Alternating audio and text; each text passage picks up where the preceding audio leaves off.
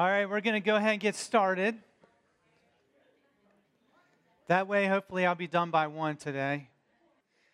So, last week we left off with Jacob and his 12 sons dying in Egypt. Jacob's family greatly multiplied, and there now was a new Pharaoh in Egypt. The Pharaoh made the Israelites slaves and treated them real badly.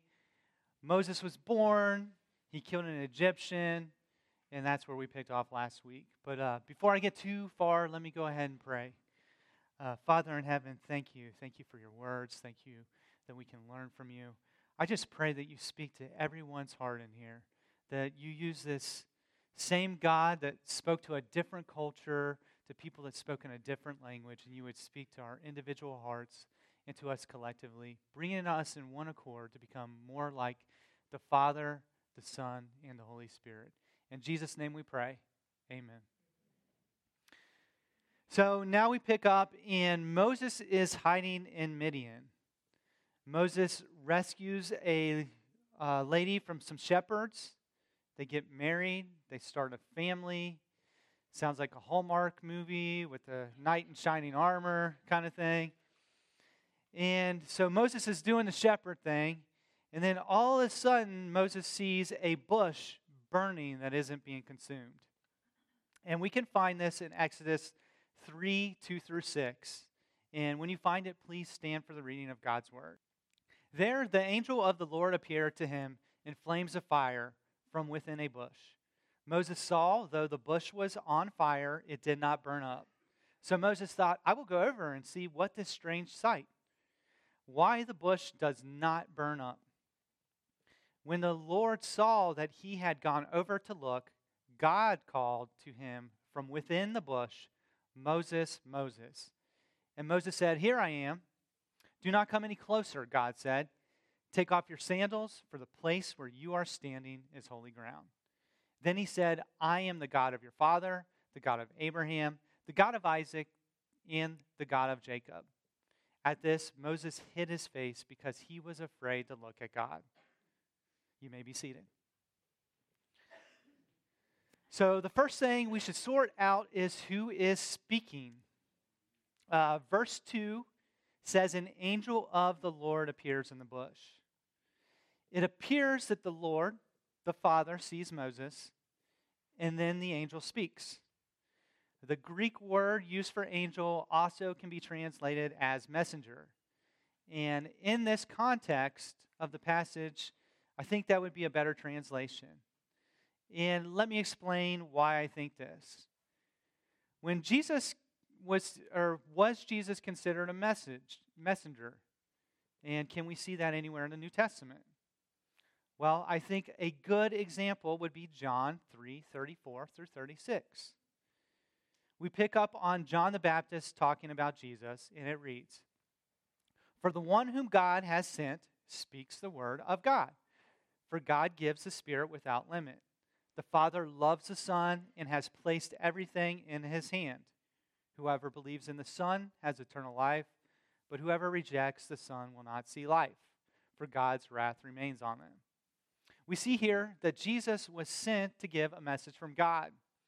John in the previous passage talks about how Jesus is a different messenger than the others, that he was not only a messenger, but he also was a witness, because unlike the other prophets, Jesus came down from heaven.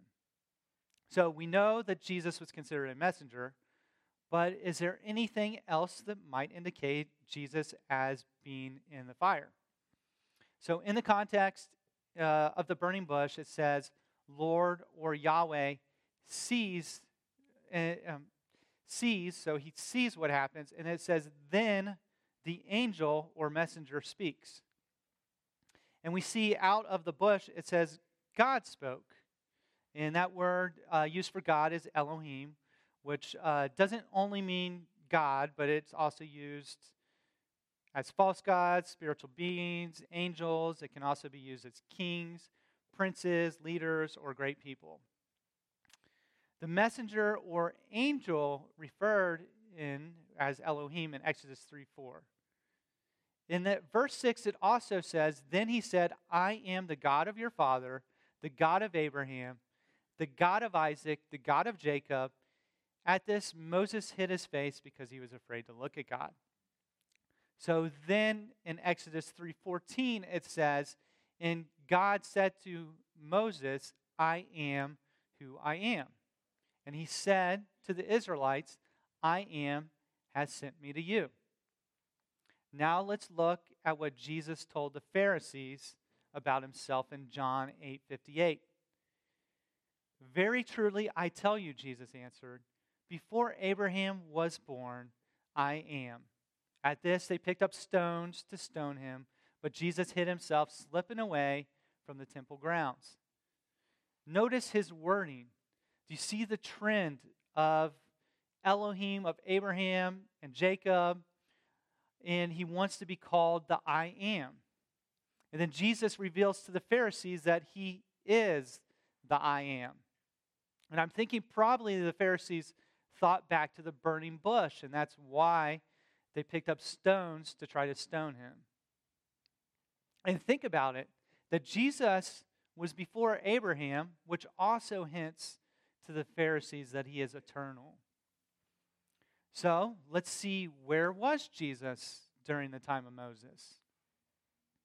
Well, Paul tells us Christ accompanied Moses. We see this in 1 Corinthians 10:3-4. They ate the same spiritual food and drank the same spiritual drink, for they drank from the spiritual rock that accompanied them, and that rock was Christ. In my mind, with everything that the scriptures tell us that the Elohim or God of Abraham, Isaac, and Jacob, that same God is Jesus, right there with the Father in the burning bush. And that Jesus is the messenger in that bush because he is the Word of God. And as we know, Jesus only speaks what the Father tells him to speak. And it would make sense for Jesus to be called that messenger. And I know that this is one of those complex things, so I just kind of wanted to take you through it so I could show it to you. So that way, if you're talking to somebody else and they say, why do you think that in Exodus 3 that was Jesus, you don't just say, my pastor told me so. That you're able to actually kind of walk them through it a little bit. So we have the Father and the Son in the burning bush. And then now God calls Moses to do a huge task. Moses just started a family. He's doing the shepherd thing, not having to worry about all that drama in Egypt. From the bush, God calls Moses to lead Israel out of Egypt. And Moses makes excuse after excuse on why he's not supposed to go.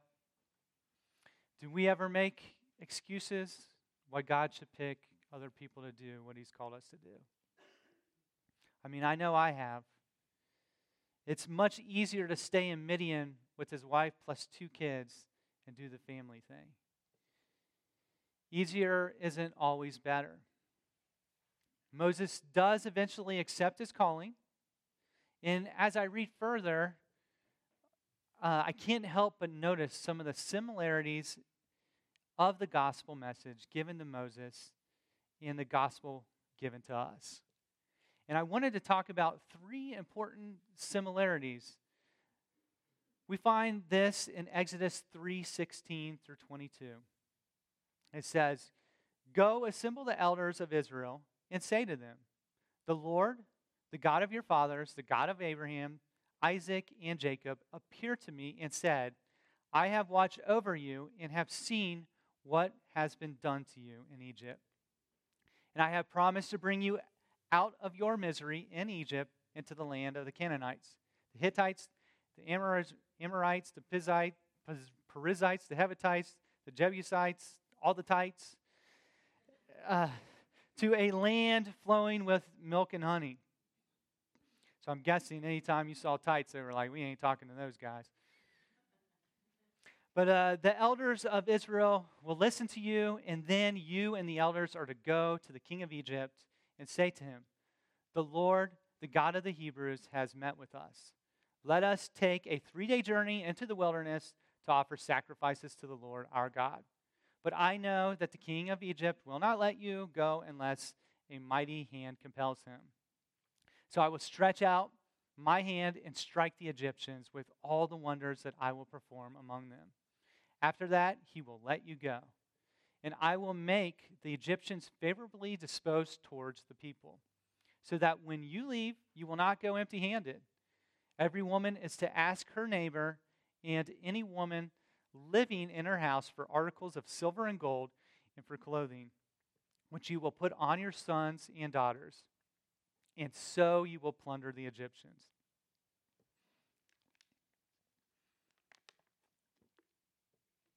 So, gospel similarity number one: the Israelites are saved by grace.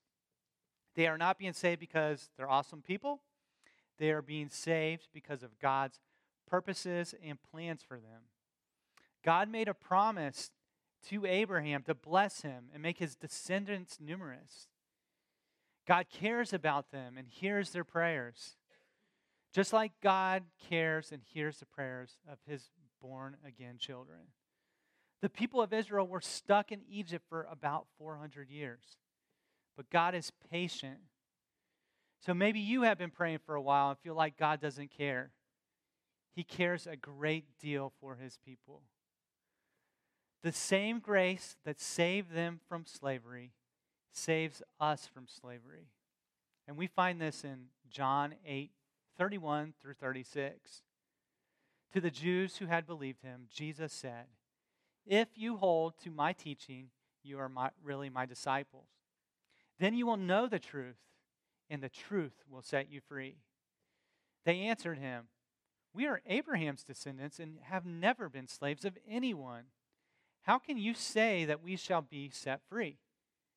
Jesus replied, "Very truly I tell you, everyone who sins is a slave to sin. Now a slave has no permanent place in the family, but a son belongs to it forever. So if the Son sets you free, you will be free indeed." Jesus sets us free from slavery. Well, how do we know this is grace?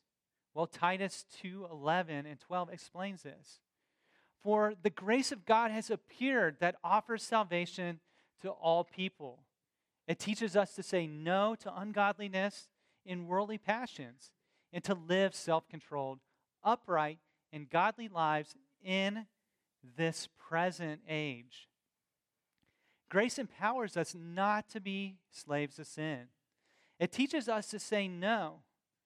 The world has snuck into the church and has taught people that they can't be free from sin. Does this mean that every Christian will never sin again?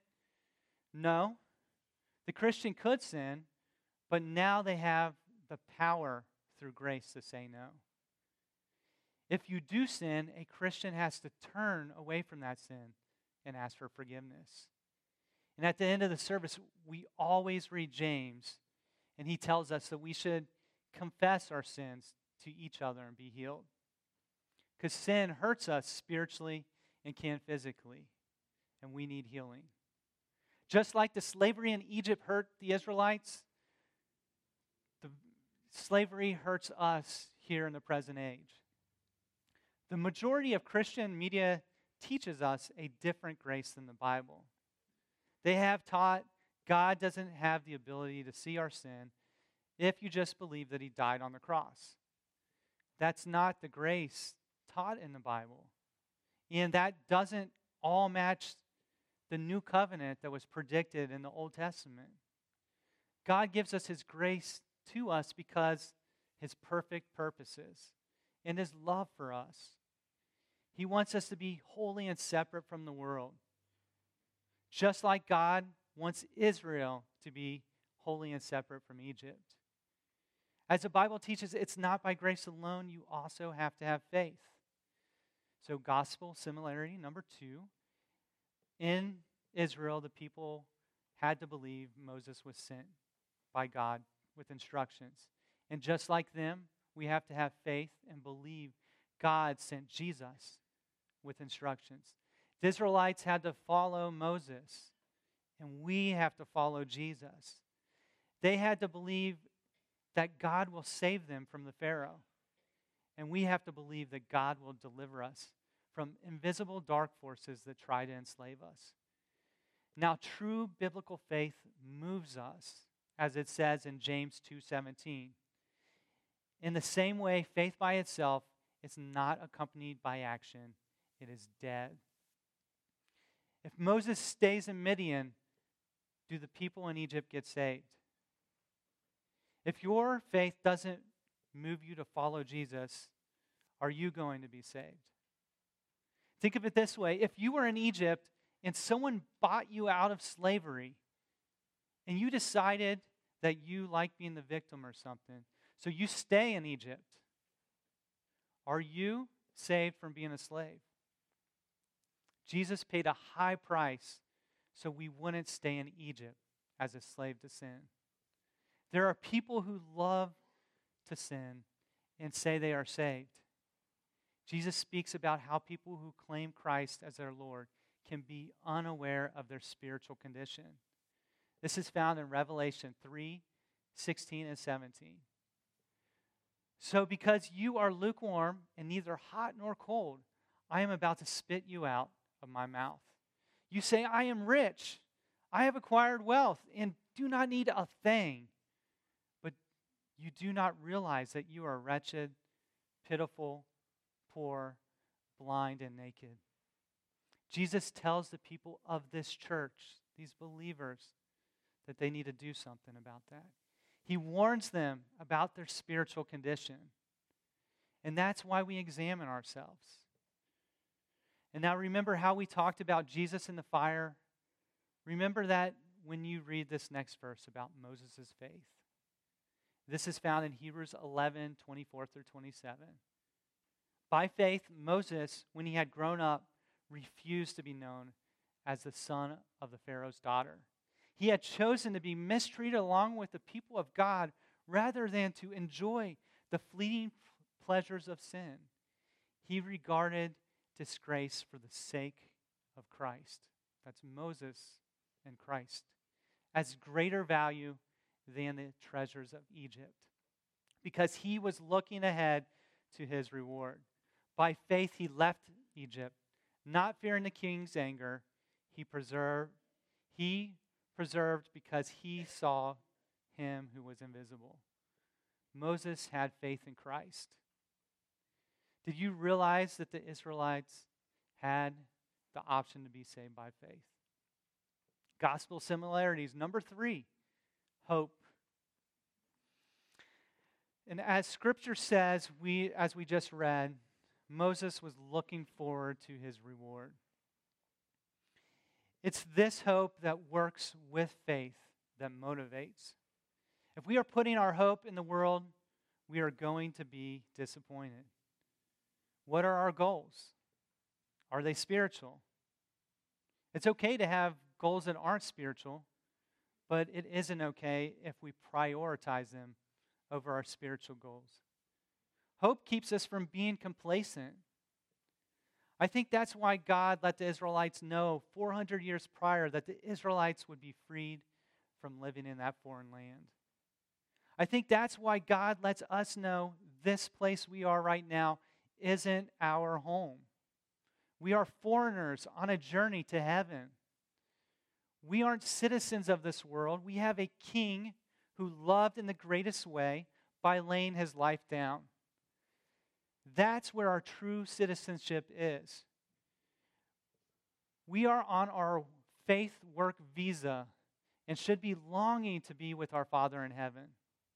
God also told Abraham that they would be rewarded, and Jesus tells us we will be rewarded. That when God's children make it home, that the streets are made of gold. That we won't have any pain or suffering anymore. That there will be many mansions prepared for his people. Are we excited about that?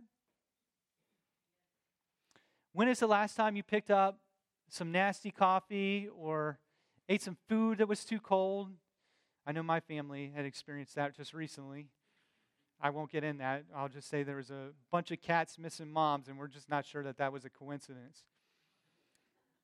But I know one thing for sure is it won't be like that in heaven. God is going to make everything perfect in heaven, and He wants to bless His children. It's common to hear a prosperity preaching, and that's where usually a false teacher will look at the whole crowd and tell them God wants to bless the whole crowd and make them rich. They will tell them you are going to be blessed right now here on this earth, and I do believe God blesses people, but He also allows a lot of people not to have money also. I want you to think about how many different people on TV or in an audience there are, and for God to give them all the same word.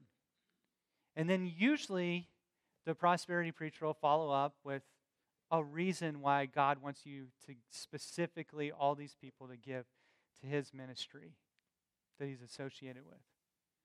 It's not that I don't think God has the ability to bless all those people. The problem is you hear all these people, and they hear this all the time, but you never hear anybody say, hey, every single person in that room and that watch the TV are rich after it happens. But God wants us to put our hope in our riches in the life to come. Jesus says that the Christian life is even more difficult for those who are rich. As Jesus says in Luke 18:24-27, Jesus looked at him and said, how hard is it for the rich to enter the kingdom of God? Indeed, it is easier for a camel to go through an eye of a needle than for someone who is rich to enter the kingdom of God. Those who heard this asked, who can be saved?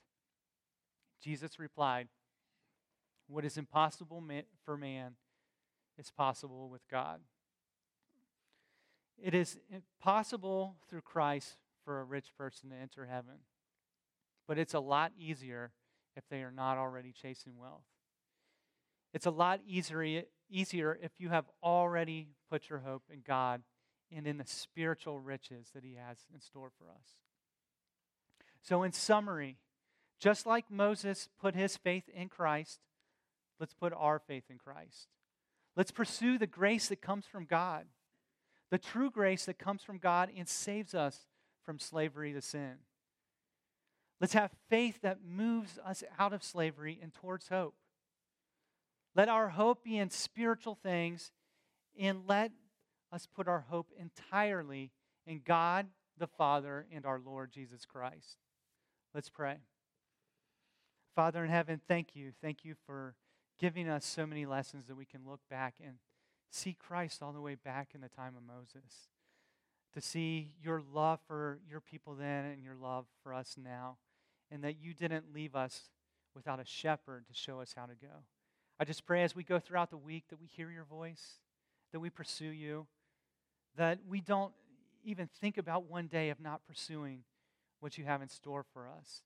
Because whatever it is, even if it's coming out of slavery or in a land that we don't want to be in, we know it's better no matter what if you're involved.